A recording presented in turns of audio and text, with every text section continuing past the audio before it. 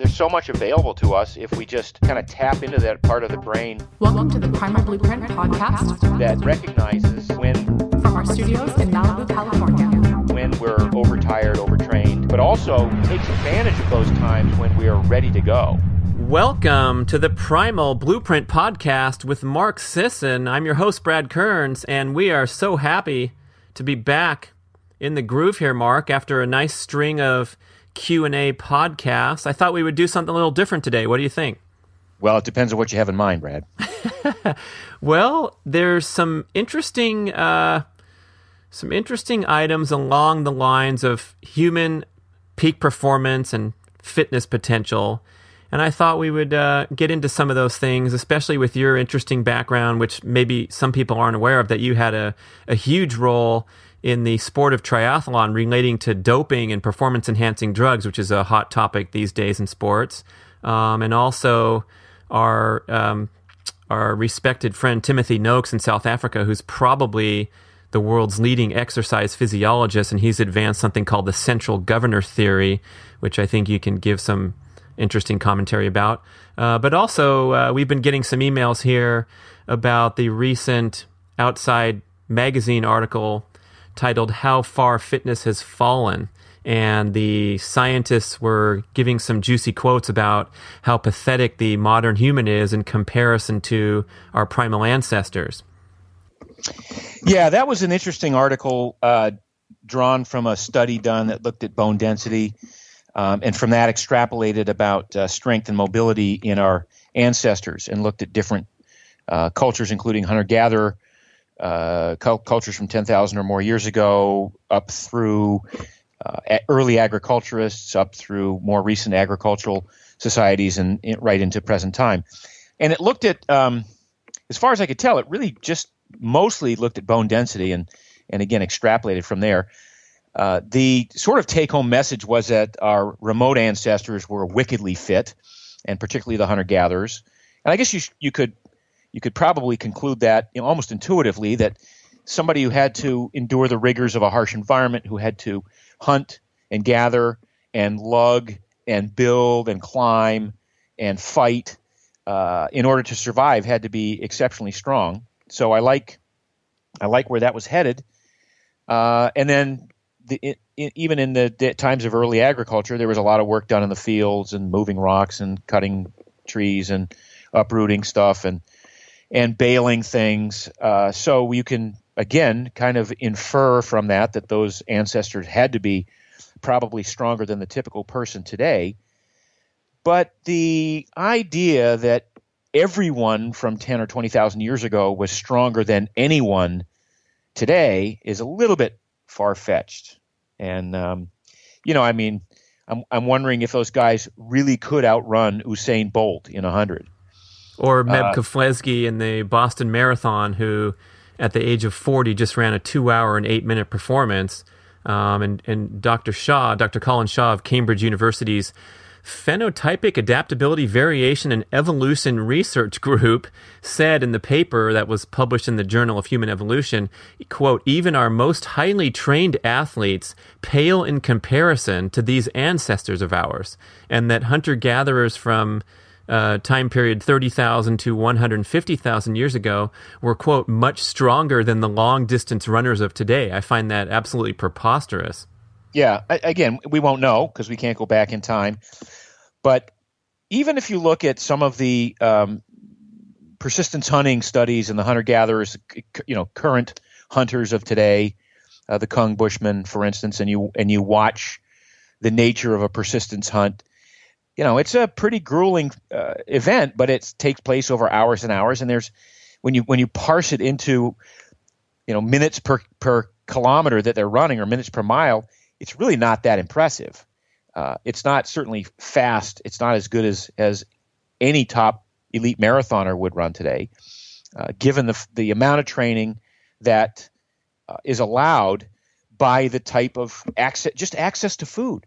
The amount of calories that the modern day endurance athlete has as a luxury to be able to refill glycogen stores and go out and train hard every single day, which is what I did in my marathon days, was not available to the early hunter-gatherer. So I do think it's preposterous that a statement like that could be made, that even our most elite athletes would pale in comparison to the early hunter-gatherers in their in that particularly in that specific endeavor. Maybe in terms of overall strength, you could argue that if they showed up at some strongman competition, and if you took all of the different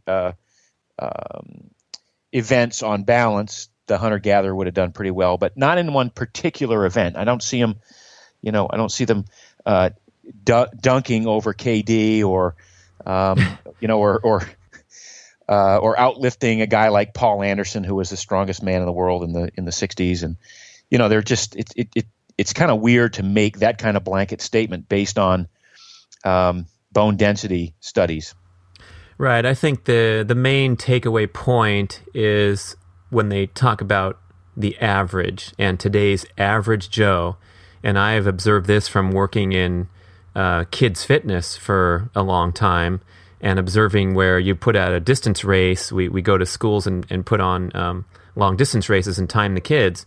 And today's average kid, I'd be willing to bet, is way inferior to 20 years ago or 40 years ago in terms of just general fitness ability because of our high-tech modern life. Well, high-tech modern life, a decrease in nutrition in the food because of processed food, the ridiculous absence of PE classes in a lot of schools for funding reasons, and all of these things, combine to create a sedentary society. I'm sure that you shared this experience. When I was in school, there was the one kid in school who was the fat kid, and now there are a lot of kids in school who are fat. It was anomalies in the 50s and 60s to have a severely overweight kid, and usually it was, a true bariatric metabolic issue that the kid was facing. And today it's kind of the norm to be overweight. And it's the norm to be sedentary and playing video games and out of shape. So, back to that study, just the observation in general that hunter-gatherers were more fit than the average person today is clearly true. But to take it out to the outliers and say that the most elite of our athletes today would have paled in comparison, I just think that's sort of an abuse of the science, if you ask me. Well, they got their headline attention then, just like, people that say crazy stuff. Let's assume that our listeners are, we can all shake our heads in disgust at today's average decline. But if you're interested in fitness and peak performance, we can maybe transition along to the interesting happenings with Dr. Timothy Noakes down at the University of Cape Town in South Africa. And this guy, for many years, has been considered the preeminent exercise physiologist in the world. His book called Lore of Running, which is an 800-page masterpiece, has been lauded as the definitive guide to fitness and peak performance, especially endurance running. And he reached out to you recently, to your great surprise and satisfaction. Tell us about that. Well, yeah, I was actually in South Africa and tried to look him up. He was on vacation. It was an Easter break down there. But when I got home, got a very nice email in which he sort of acknowledged having read some of my stuff. And it was a kind of a mutual admiration society there, because I'd used the Lore of Running as my go-to source for the first 20 years of my coaching and my writing about endurance training, and particularly the whole concept of substrate utilization, particularly carbohydrates and glycogen and glucose, and fat burning and running.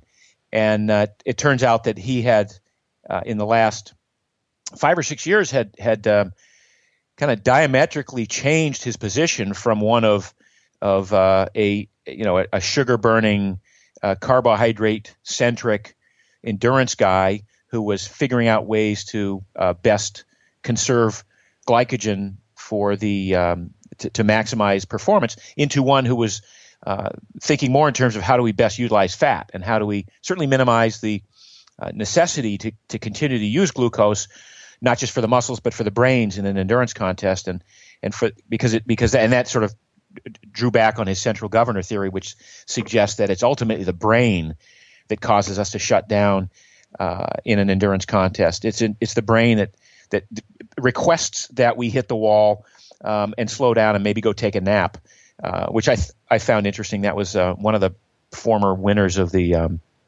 Ironman triathlon in Hawaii. One year he dropped out, and he dropped out. The reason he dropped out was because he said he felt like taking a nap. And that's the brain. That's the central governor of the brain, which is suggesting that with all of this monitoring going on during an endurance contest, once you start to run low on hang on, Brad, I forgot to unplug my phone. Once you run low on carbohydrate, and particularly the muscle glycogen, that's the point at which you hit the wall. You can theoretically dig deeper, and you can start to do some. You can complete the event, but not without some amount of muscular damage or harm, and that's where the brain kind of overrides that and says, "Look, we got to slow down. We got to stop. We got to do it. Whatever." So I'm rambling on there, but basically, it was really interesting that Noakes would after a lifetime of creating and defending a position that looked at carbohydrates as the essential factor in endurance training and racing, would then shift away from that and look at fat as being so necessarily predominant. Yeah, and admittedly, he has taken a ton of heat from his colleagues because he actually, all the people in exercise physiology have had to reflect and actually recalibrate their life's work that is predicated on, in the exercise realm and endurance, it's that muscles run on carbohydrates, and then a high carbohydrate diet frames the entire protocol for how to train for endurance sports. And Noakes himself and his sister, too, who both got into the primal eating, had experienced great body fat loss, which was a challenge for a while, and enhanced performance. So he's turning heads slowly but surely with great resistance in that pretty traditional field of exercise physiology and endurance performance. Well, as so often happens with people who are in this low-carb world and the paleo-primal ancestral world, Tim had a personal experience. He got diagnosed as being pre-diabetic, and his uncle and father had been diabetics, and one or both of them had died at that time from type 2 diabetes. So Noakes had a really compelling reason to visit this. And as he got into it and started to lose a weight and started to have his blood sugar normalize, started to realize, well, maybe I've been, wrong in some of my assumptions. And what's crazy to me is that is such a heroic move to take what amounts to a life's work and put it through a microscope again and re-examine it and go, oh my goodness, I think I was wrong, and be willing to stand up and say, I'm sorry, but I had some ideas that I thought were right, and now new research and new data has indicated that perhaps I was wrong. I'm willing to rethink my position. I'm going to take a new stance based on new data. He did that, and as you said, he's caught a lot of flack for it, and it's really unfortunate, because I think that's the kind of guy who you would believe more than just about anybody else, somebody who had such an investment in that position initially and was willing to reconsider and take a almost opposite stance just based on new information. Right. That's why he's a top guy, being open-minded and willing to look at the big picture rather than being stuck in a dogmatic position. But back to this central governor theory, and if you listeners are interested, you can Google that and pull up all kinds of interesting things. It really is mind-blowing, because we've held for so long a theory that you might call the peripheral theory. In other words, that human performance is limited by the actual fatiguing of your chest muscles on that final bench press rep, or that your legs actually feel tired and heavy in the final miles of the marathon. But when you realize what this can all encompass, and a quick example is, you're doing your bench press by yourself in a quiet gym, and you can do 12, and then you're really tired and you fail and you hang the weight up. But if you had 20 people around you cheering at the CrossFit group workout or at the NFL Combine, you're very very likely going to break through a prior performance level just because of the psychological extra stimulation. There's so much in high level and peak performance that revolves around tapping into that ability to override the central governor, and I don't mean to suggest that that's all that it takes, but when you look at world-class performances, for the longest time, people thought that the 4-minute mile could not be broken. And then Roger Bannister broke the 4-minute mile in 54. And within a year, I think 6 people had run a 4-minute mile. It was basically Bannister's doing it that sort of freed everybody else's brain to suggest that it's not going to kill me to run sub 4, that it's humanly possible, and that I'm well trained enough to be able to do that. So it invokes an entire discussion on how important the mental game is in athletics in general and endurance competition specifically. And we go back to a friend of yours and mine, the grip, Mark Allen, who was notorious for his ability to tap into that mental state that could override the pain. Another example would be Prefontaine, who basically said, I know I may not be as fit as the next guy I'm running against, but I know I'm mentally stronger, and I know I'm willing to hurt more. And that's how Prefontaine won a lot of his races, by being able to override that. Tim Noakes says when you look at the end of a close race, at a high-level race, the physical ability is so similar, and the intensive training that all the athletes have performed is so similar, but he claims that it's the brains inside these athletes that determine the finishers' positions. And so the winner is just a more resilient mental creature who is dead set on winning. And speaking of our old pals, I think Simon Whitfield showed this in the 2000 Olympics in Sydney really dramatically, where he came from behind at the very, very end of the race and was just sprinting full sprint to the line and caught this guy who had been waving to the crowd for the previous 200-300 meters, thinking that he was at least going to win. But after, when they interviewed everybody, the silver medalist said, "I was just so happy to be in the medals that it was, a dream of my lifetime. I just wanted to win an Olympic medal." And then when they talked to Simon, he said that all he thought about was going for the gold and putting everything on the line until the point of death practically. And he was able to, make up this huge deficit off an incredibly talented athlete who was ahead of him to win the gold, because that's where his brain was at that time. Very good example of how many of these Olympic stories play out. It really comes down to who wants it more. And you can apply this to just about any athletic endeavor. Every week I play ultimate frisbee, and I swear to God, every time we pick teams, whoever wins that day, it was the team who wanted it more.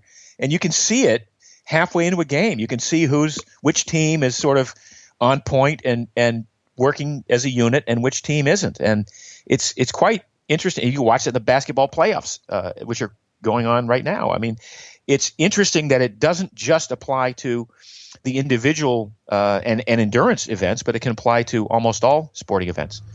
Yeah, and let's take a few steps back in case you're a listener who's not a super competitive athlete and you're just trying to get through your routine and be healthy and perhaps have some modest fitness goals like drop a few pounds or whatever. This stuff still comes into play pretty heavily, and I think it's evident by just considering an idea like waking up one day and not feeling that much like working out, just feeling a little tired and dragging. And that little sensation, which we maybe discount more than we should, that's really everything. Is mindset and motivation will lead the body to the promised land, so to speak. Yeah, so there's a couple ways to look at that. One of which is, if you're not motivated that day, maybe you're overtrained. Maybe it's appropriate that you don't go work out. Maybe there's not enough at stake for you because you're not training for a competition.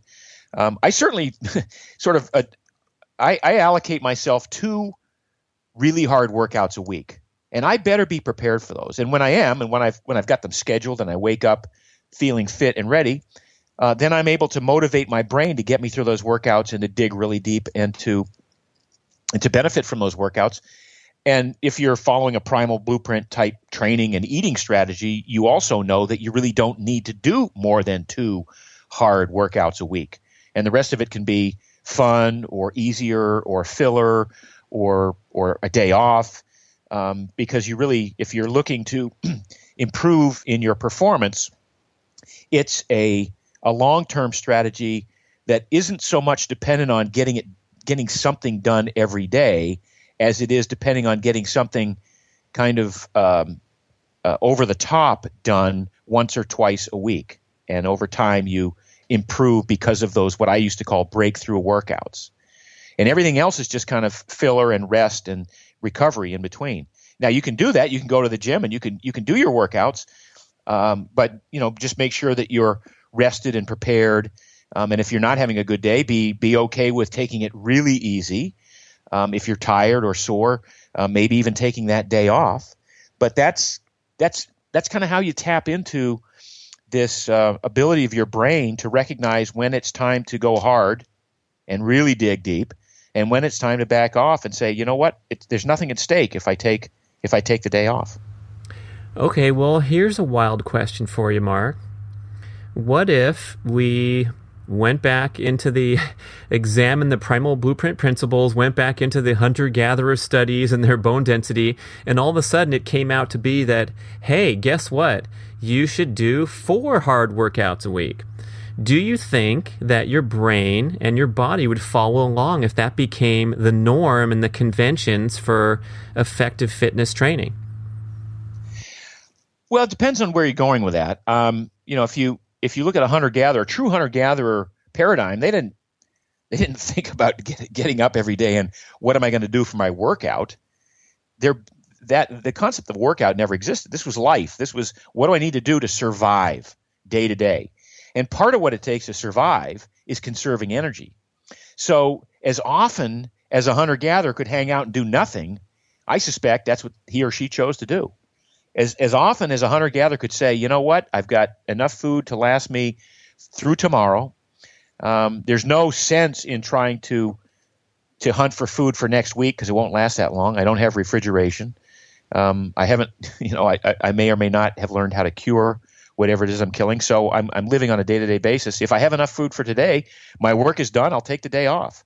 So I don't think that there was any kind of a intention on hard work necessarily every single day. However, when it was time to work hard, whether it was to chase something down and throw a spear or build a new shelter or travel across vast expanses of ground to the next fertile hunting grounds, they certainly chose to do that. And I guess I don't know what's the takeaway from that in the context of somebody who's once again trying to achieve peak performance today. It's a different paradigm because we have food that lasts a long time, so we can literally afford the luxury of expending all kinds of calories and energy in a workout that has no survival benefit. It's just done because we're trying to, cut a new notch in our belt or get something off our bucket list by entering a 10K. So there's nothing really at stake. It's just we're choosing intellectually to undergo this training because we think it's fun or because we think it's going to build self-confidence or self-esteem. But it doesn't. We can't really look at it in the context of a hunter-gatherer other than to recognize that hunter-gatherers probably didn't quote unquote train that much. The way a lion is really, really strong today, and they sleep most of the day. But when they're out exercising, they're exercising pretty hard. Yeah, it's possible that the takeaway point, we've talked about this central governor theory and how it can literally mean mind over matter. So perhaps we all know deep down that we can always summon the motivation and the athletic performance to get through a challenging workout, or in the case of our ancestors, a life or death matter. Of course, they're going to get up out of nap time and run away from the predator. However, today we need to interject that element of balance so that we make sensible decisions and don't overtrain and don't get into the chronic pattern that we've discussed at length. Yeah. I just sort of as a aside to this, I looked at some race results from the late 70s, a marathon that I was in up in Oregon, the Nike OTC Marathon. It was really interesting because there were, I don't know how many people. It was a club race, basically. It was invitation only. There was a club race. There were 600 people ran the race, I think. But there were a couple of hundred that broke 3 hours. And, that's a 7-minute mile, basically. That's 6:57, I think, is to run a 3-minute or a 3-hour marathon. And I look at some of the major races today, the LA Marathon, Boston, New York, and there aren't that many people breaking 3 hours.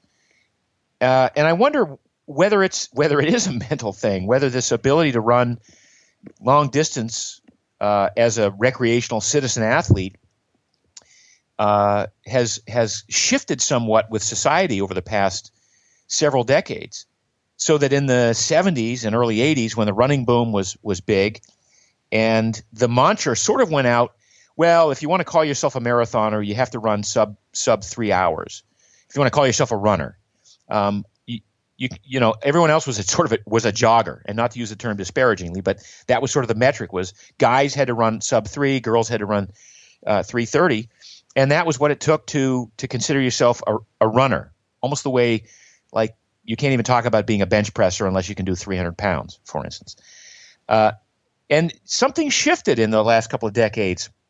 And because it's the brain suddenly saying, well, I could probably get to a 7-minute mile, but I'll run 7:30s, I'll run 8s, and there's nothing at stake.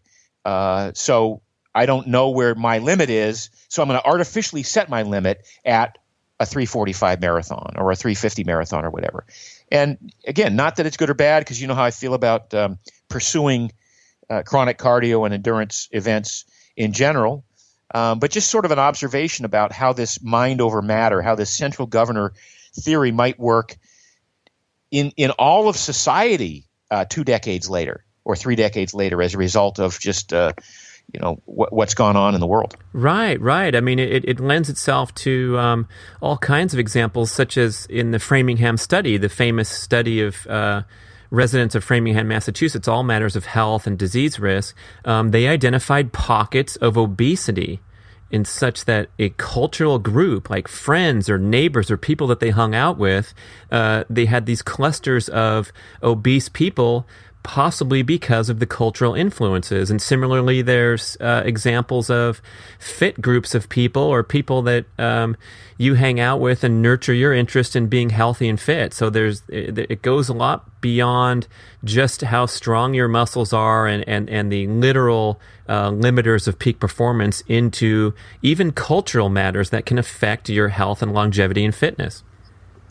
I think the take-home message here is that there's so much available to us if we just can kind of tap into that part of the brain that, on the one hand, recognizes when we're overtired, overtrained, fatigued, unrested, poorly hydrated, or whatever, but also takes advantage of those times when we are ready to go and allows us to maybe get to the next level in a workout, or to to tap into that system that, as we used to say in the triathlon days, go to the well one more time and get that breakthrough workout in that'll take us to the next level. Right. That was a great summary, and I think we've had an interesting chat here. We'll probably move on to some other fun discussions for next week, but that's a great show for today. So listeners, I know we've encouraged you to send in your questions, and we're going to hit another question and answer session shortly in the future. But you can also throw out topics of discussion if you want, general topics that you'd like to hear us cover. For today, for this week, thank you so much for listening to the Primal Blueprint podcast with Mark Sisson.